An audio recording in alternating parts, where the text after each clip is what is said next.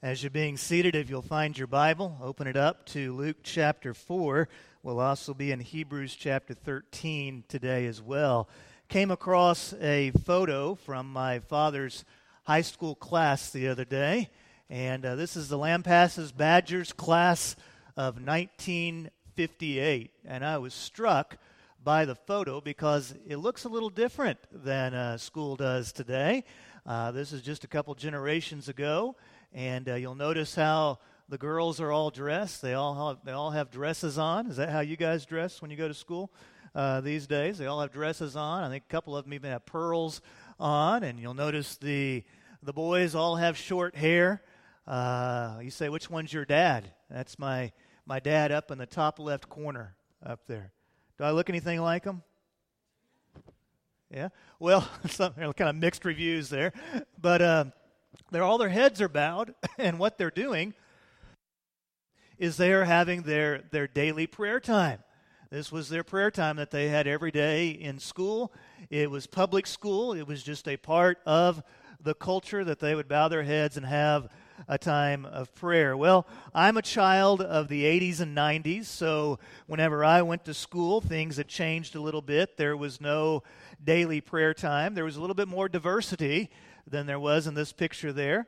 Our styles were a little different too. Growing up in the 80s, we had those Saved by the Bell styles, where the girls' hair was real big and the guys wore parachute pants and capas and all that stuff. We didn't have cell phones, though. Can you imagine going to school without your cell phone? I mean, when we saw a pretty girl and wanted to talk to her in class, we had to pass a note, the way you're supposed to. So we didn't have cell phones. And today's school, I would imagine that things have changed even a little bit more. There's probably more diversity, technology everywhere. In fact, dealing with technology is something that school administrators have to work on day in, day out. And I think schools over the last couple of generations have moved to be much more secular in the way in which they teach and go about living life. And you may have noticed that the world is changing a bit. Politics are unrecognizable these days. Gender, marriage, sexuality are all being radically redefined. And it seems like weekly, if not daily, you hear some story of a mass shooter. You hear some story of tragedy. And with all this change, it's easy to become fearful. It's easy to be worried. It's easy to be angry. It's easy to feel the need to be heavily armed because we're often overly informed. And I get it. I'm raising kids. I have 4 little kids, and I think about their future. I think about their safety. It's troubling to think about the world in which we live today, and yet I want to share with you 2 simple thoughts. If you can take home these 2 thoughts today, then you've accomplished the goal of the message. The first is this: in a world where things change, people change, circumstances change, normal changes, truth changes, Jesus Christ never changes. There's a passage of Scripture in Hebrews chapter 13 and verse 8. The Bible says Jesus Christ is the same yesterday, today, and forever. What that means is that our Savior is not a recent graduate of Almighty One University. Before Bethlehem, before the cross, before the empty tomb, before Barack Obama, before Donald Trump, Jesus was Lord. And not only was Jesus Lord before all of that, Jesus is still Lord, and Jesus will always be Lord. Do you have any problems in your life today? Your problems do not overwhelm your Lord. The enormity of your sins does not exceed the enormity of His grace. Jesus is Lord, and He is trustworthy, and He is consistent, and He is faithful yesterday, today, and forevermore. He is also pure. There's a lot of corruption in the world today. There is no corruption in your Lord because He's sinless. And so you don't have to worry whenever you place your faith in Jesus that he's somehow going to be corrupt, that he's going to take your goodwill and your faith and twist it for his dark gain. His ways, his word are pure, and his ways and word are truth. Yesterday, today, and what's the last word? Forever. And that word forever is huge. I am privileged in my life to have some great role models. I'm privileged to have people in life that have modeled for me what it means to be a godly person.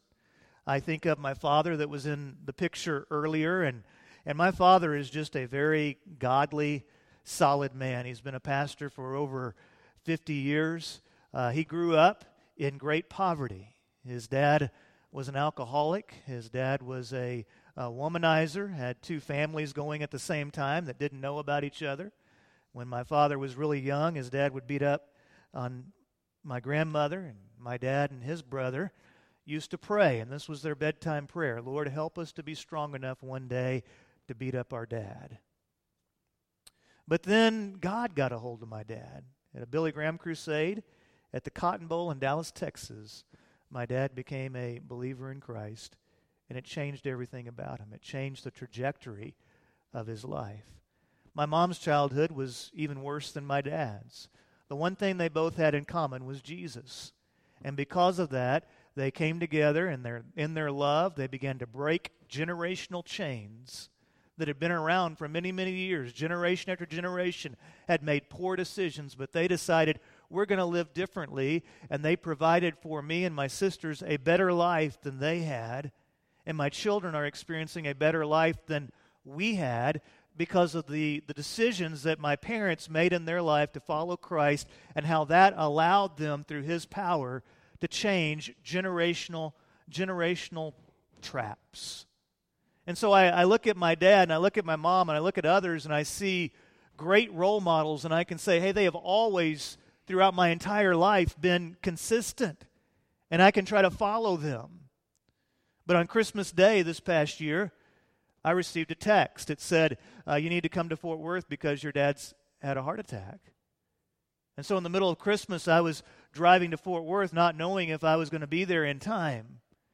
He survived that day. He was put in ICU, and that night he had a stroke. And for the week between Christmas and New Year's, I didn't know whether or not my dad was going to make it or not.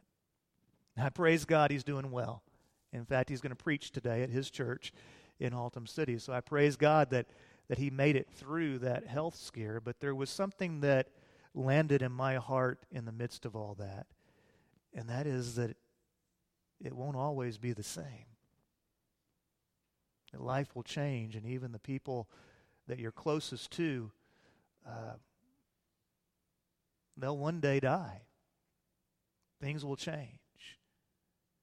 But in Jesus Christ, we have something that never changes.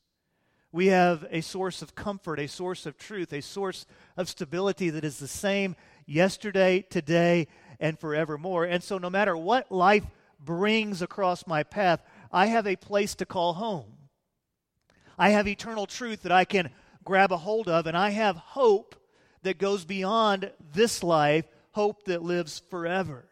In Jesus Christ, you have something that is stable. You have something that doesn't change. Now, here's the second big thought that I want you to take home, and that is that knowing Jesus frees you to go beyond home. Let's look at Luke chapter 4, and you'll see what I'm talking about. Verse 14. Then Jesus returned to Galilee in the power of the Spirit, and news about him spread throughout the entire vicinity. Now, you'll recall, Jesus was baptized. After the baptism, he went out into the wilderness for 40 days. He fasted and prepared for his ministry. The Spirit was upon him. There in the wilderness, he was tempted. After that, he begins his ministry, and he starts out in the northern region of Palestine, the area known as Galilee. And as he was serving, news began to spread about him, and the entire vicinity of people were talking about Jesus. He was teaching in their synagogues, verse 15 says, and being acclaimed by everyone. And then he came to Nazareth, where he had been brought up. In other words, he comes back home. He goes to his hometown. And as usual, he entered the synagogue on the Sabbath day, and he stood up to read. Now, you'll remember that Jesus was born in Bethlehem. Bethlehem was about 3 miles outside of the capital, the big city of Jerusalem. There he's born. Then there is the threat made on his life, and so early on in his life, Jesus becomes a refugee. Mary and Joseph and the baby Jesus, they have to flee Palestine. They go into a different country, Egypt, and that's where Jesus learns to walk and talk. Eventually, King Herod dies, and so Jesus and his family are able to return to their homeland, and Joseph and Mary decide that they are going to settle back home in this little small town known as Nazareth. Did anybody grow up in a small town? Anybody in here grow up in a small town? Okay, tell me some of the names of the small town where you grew up. Wiley, Texas. Okay. Bowie.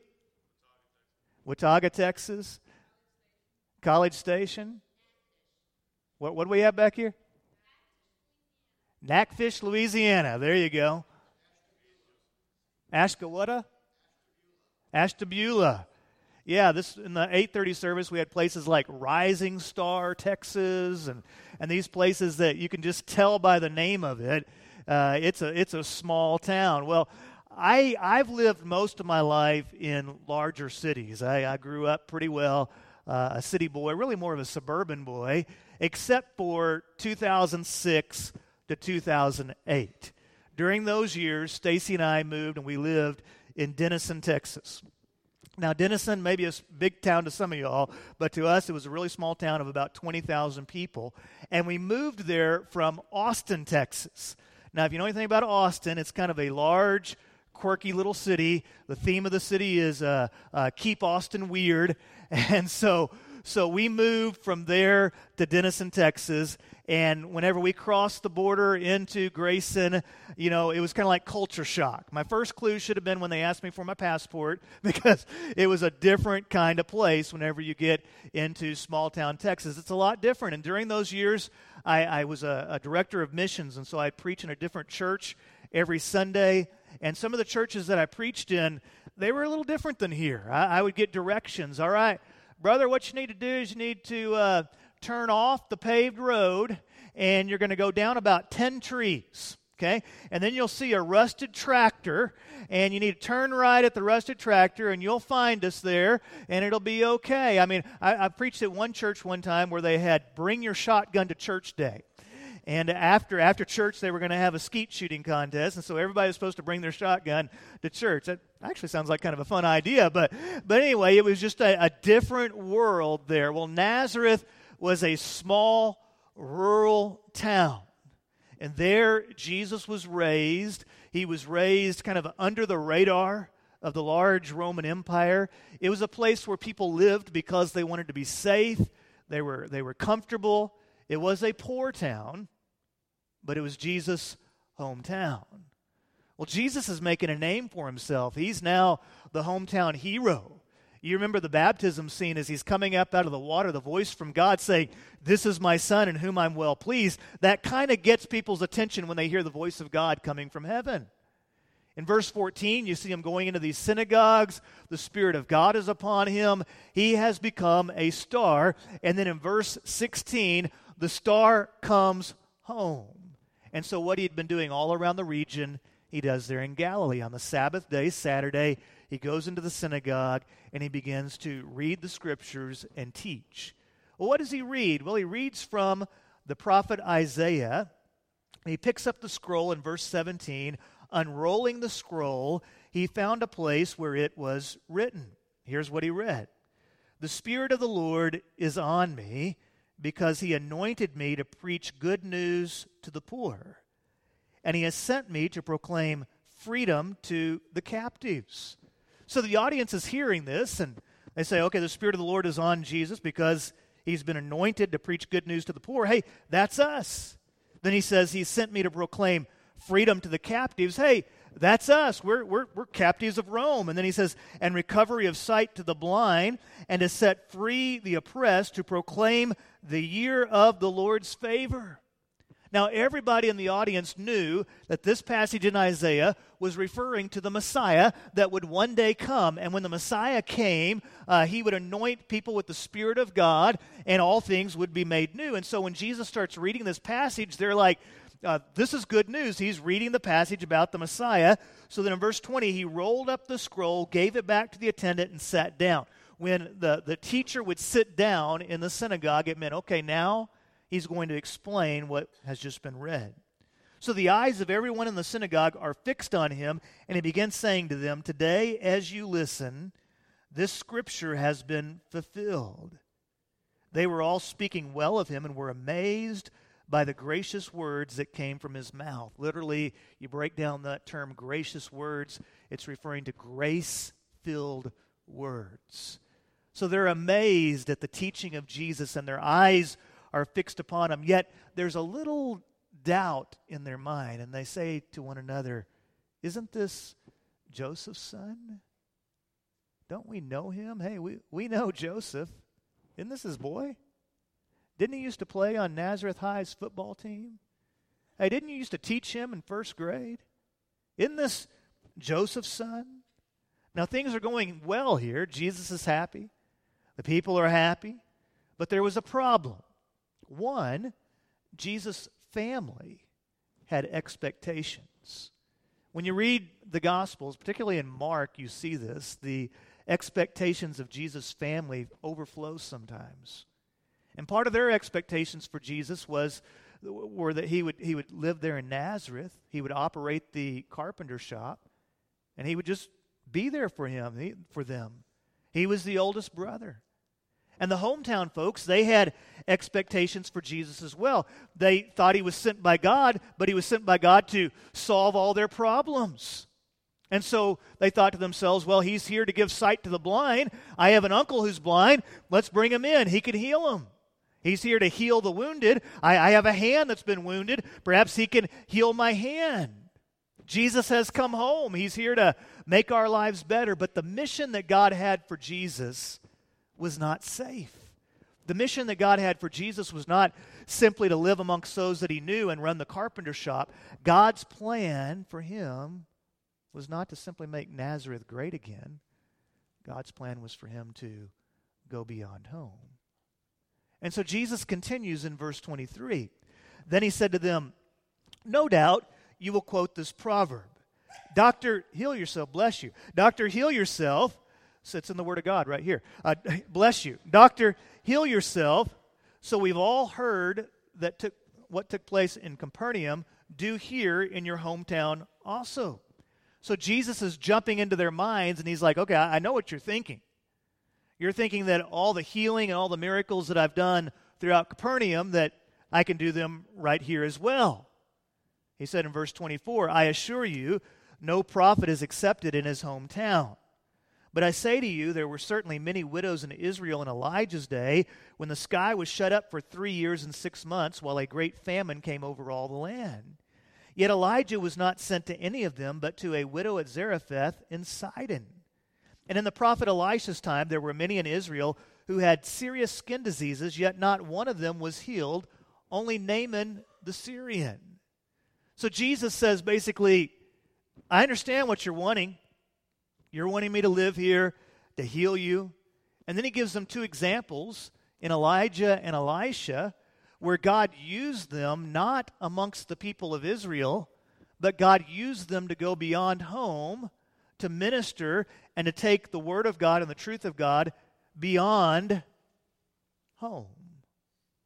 Did any of you catch Senator Ted Cruz's speech on Wednesday? I'm not making any political statements here. I'm just kind of making some talk about the speech. It's one of those things that will be remembered for many years. It was perhaps one of Cruz's best speeches. I sometimes listen to these convention speeches just to see how they do as orators. And so he's delivering a pretty good speech on freedom.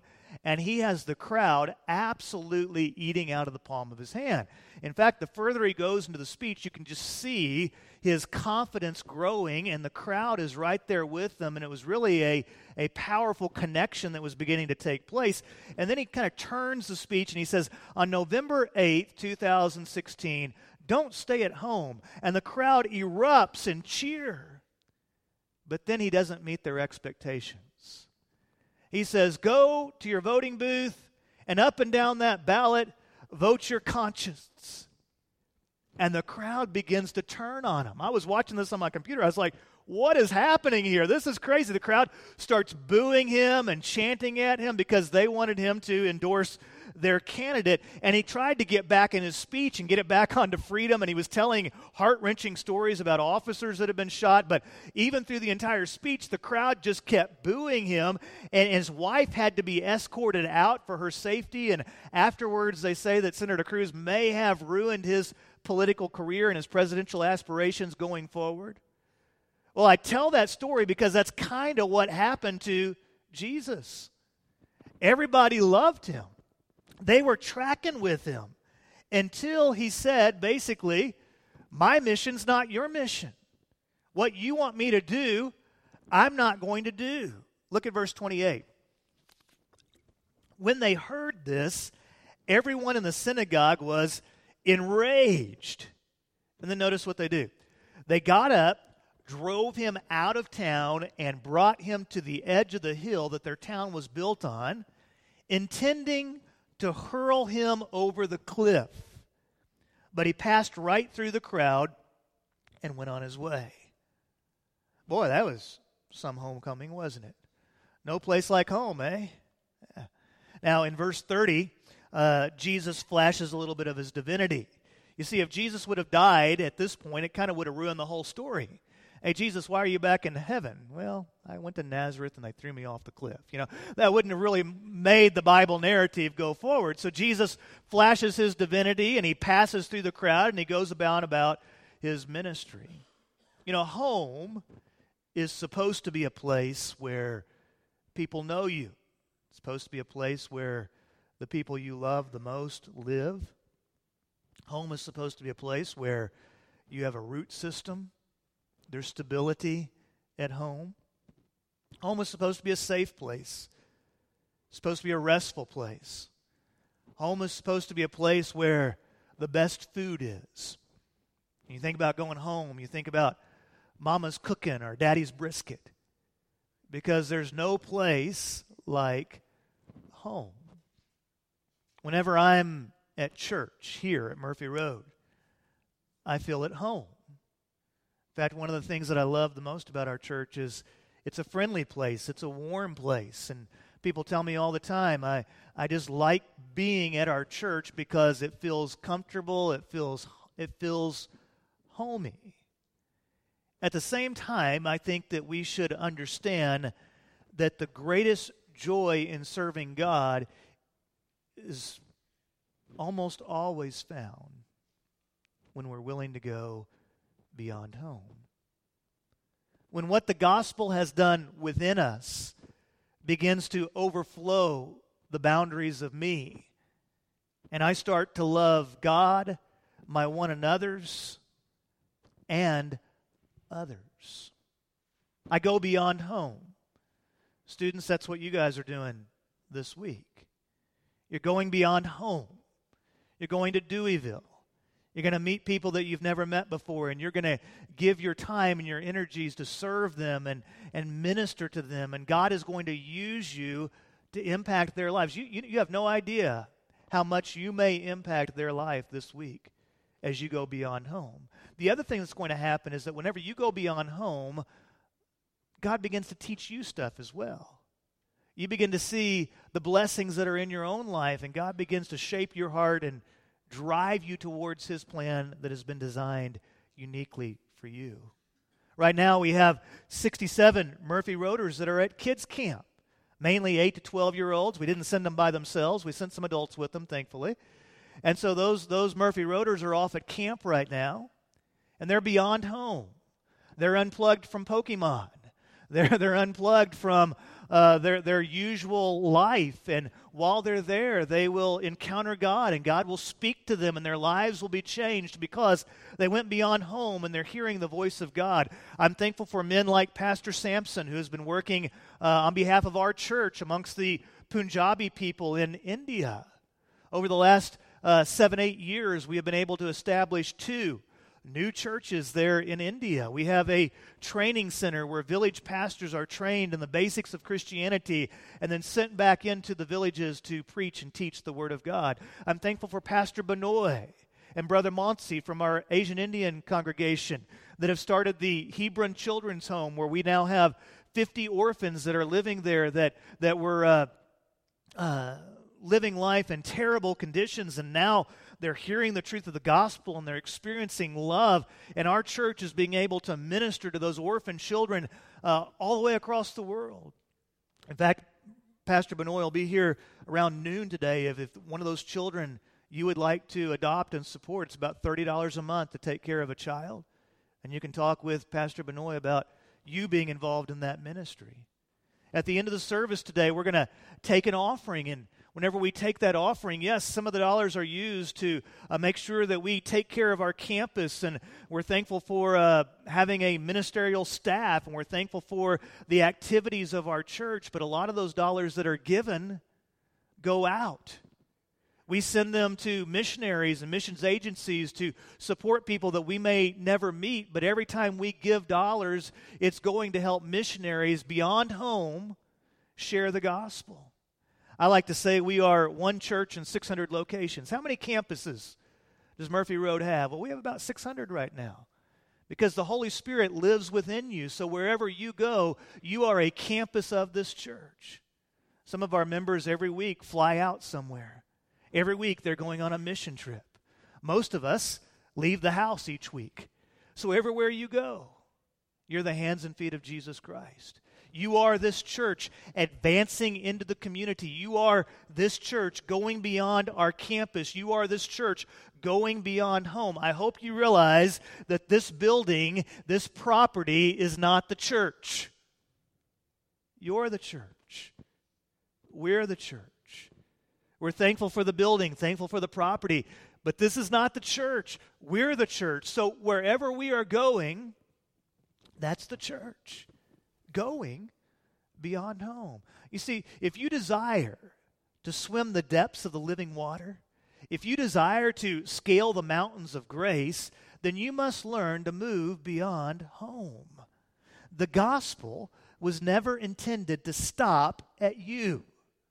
You say, well, the gospel's changed me. The gospel's saved me. The gospel has transformed my heart. Yes, the gospel is good news that is individualized. It is relational. And yes, the gospel changes you from the inside out. But the gospel is not intended to just implode upon your life. Like water balloons hitting the wall, people think that the love, joy, peace, patience, kindness, goodness, faithfulness, gentleness of the Holy Spirit just implodes upon me. And they're like, God, thank you for making a better me.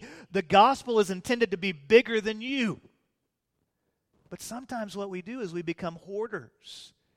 And we think that the goal of God is simply to make me well. The goal of God is to make me safe. The goal of God is to make me rich. The goal of God is to make me happy. And so the gospel just exists because of the universe of me. Now, going back to my earlier thought, in Jesus Christ, you have stability. In Jesus Christ, you have a home. In Jesus, you have something that is safe. You have something that will never change. You have something in which you can place your hope. It is not corrupt. But in following Jesus, it's always going to take you beyond your comfort zones. It's going to take you to places where not everybody believes exactly like you. It's going to take you very likely beyond your geographical area. It's going to take us as a church beyond our building into our community. It's going to take us beyond our ethnic tribe. It's going to take us beyond our North Dallas suburb bubble. Following Christ is going to take you beyond home, because the gospel, though it transforms you, it's not meant to stop there. One of the prayers that I have for our church is that we would love God with all of our being, that vertically in our relationship with God, we would just be in love with him. But then I also have this prayer that we would love one another. We'd actually care about each other and be there for one another and love one another and want what's best for each other and motivate each other towards godliness. But then what God is doing in us would overflow us so that we would love others as well. That we'd love the people in our community that don't speak the same language as we speak. That we'd love people that we've never met that live in Deweyville, Texas. That we would love people in India and we'd care about the orphan that is growing up in terrible conditions that's living in Odisha, and we'd care about the missionaries that are serving all around the world and people that are serving in places where it's very dangerous, and that we would care about the little boy and the little girl that's growing up in communities around our world and they've never even heard the good news. No one's even told them. They don't know about Christ. They don't know about heaven. I pray that we care. Bill Wallace was born in 1908. He was the son of a physician. Growing up, Bill liked cars and he liked motorcycles, and so he thought, one of these days I'll make my career fixing cars, and then I'll be able to buy some motorcycles and I'll ride motorcycles. That was his dream. He never really saw himself being a doctor until July 5th, 1925. It was on that day that the Holy Spirit really struck him, and he received his call from God. And here was his call. He felt like he was supposed to be a medical missionary, that he was to go to medical school and then he was to serve in some place in the world beyond home. So in 1935, after finishing medical school, Wallace left his hometown in Knoxville, Tennessee. He moved to Wukchau, China, and there he started serving people at Stout Memorial Hospital. Wallace lived there for over 20 years, and he served faithfully in that hospital. Nobody had ever heard of him outside of the region. But during the Boxer Rebellion, Wallace was there. When World War II hit, China was invaded by the Japanese army, and Wallace continued serving in the hospital. In fact, he acted very valiantly and saved many of the patients from certain death during the height of the invasion. After World War II, the communist regime took over there in China, and they began, in their mind, cleansing the region. And those that were from other countries, they found themselves in great danger. Wallace was loved by the people. He was known as a great doctor, just a great man, and he had developed a great love for the people as well. But soon it became very apparent that if he did not leave, that his life was in danger, and so Wallace was faced with a choice: do I leave or do I stay? And he made the decision that he would stay. He was falsely accused by the government of espionage, and so he was put in prison. And there he lived his life being tortured day after day. On February 10th, 1951, the 43-year-old doctor was hung from a beam in his cell after having been beaten to death in the dark. Now, there are some people that would view Bill Wallace's life as a waste. He had a great intellect. He had all the tools necessary to achieve financial success. Why didn't he just stay home? He could have had a nice life. He could have met a nice girl and married her and had children together. He could have had a wonderful life. Well, he does have a nice life. You say, well, he's dead. Hold on a second. Jesus Christ is the same yesterday, today, and forevermore. And Bill Wallace is with the one who is the same yesterday, today, and forevermore. You might call him a martyr, but his life wound up inspiring hundreds of doctors around the world who today are serving for the glory of God. And they were inspired by one man who was willing to go beyond home, one man who was willing to give his life so that others might live. Where is it in your life that God is calling you to go beyond you? Where is it in your life that God is saying you need to go beyond your comfort zone? You need to go beyond your little world and be a part of something bigger. Be a part of something that only God can do. Will you follow him? Will you do it? Will you go beyond home? Make your life part of the story of God and what he's doing. Because we have a great God. And no matter where your life takes you, Jesus Christ is the same yesterday, today, and forevermore. Would you be so kind as to stand with me, please, as the band comes? Father, I pray for these students that are going to be going beyond home this week. I pray that you might break their hearts for the people that they're going to serve. I pray, Lord, that you might use them for your glory. I ask that they might bring hope to some people that have lost it all. And I pray, Father, that you might change them as well. Fill their hearts with gratitude and show them the joy that is found when they give their life in service to you. And Lord, we bow our heads before you and we confess that often we live our life with the goal of wanting safety. We want things to be calm. We want things to be easy. We want everybody to agree with us. And yet we realize that you've called us to go beyond that which is simple. Lord, I'm so grateful for the gospel. I'm so grateful that you saved my soul. And I'm thankful, Lord, that you have done something in me that I could never do. Lord, help me to realize that you didn't just save me for me. You saved me for your glory. And Father, help me to use my life beyond me. And I pray for our church, Lord, that you will show us where it is that you are at work so that we can be a part of it. And Father, wherever we go, may we join you in what you're doing. And Lord, may you drop our jaws in amazement because we see you do things that only you can do. Father, help us not to be satisfied with just having a nice church where we come on Sundays, but help us, Lord, to want to be the church that gathers here on Sundays to encourage one another and to learn from you, and then goes out into our homes, into our communities, into our world to shine the light of the gospel into a world which is growing increasingly darker.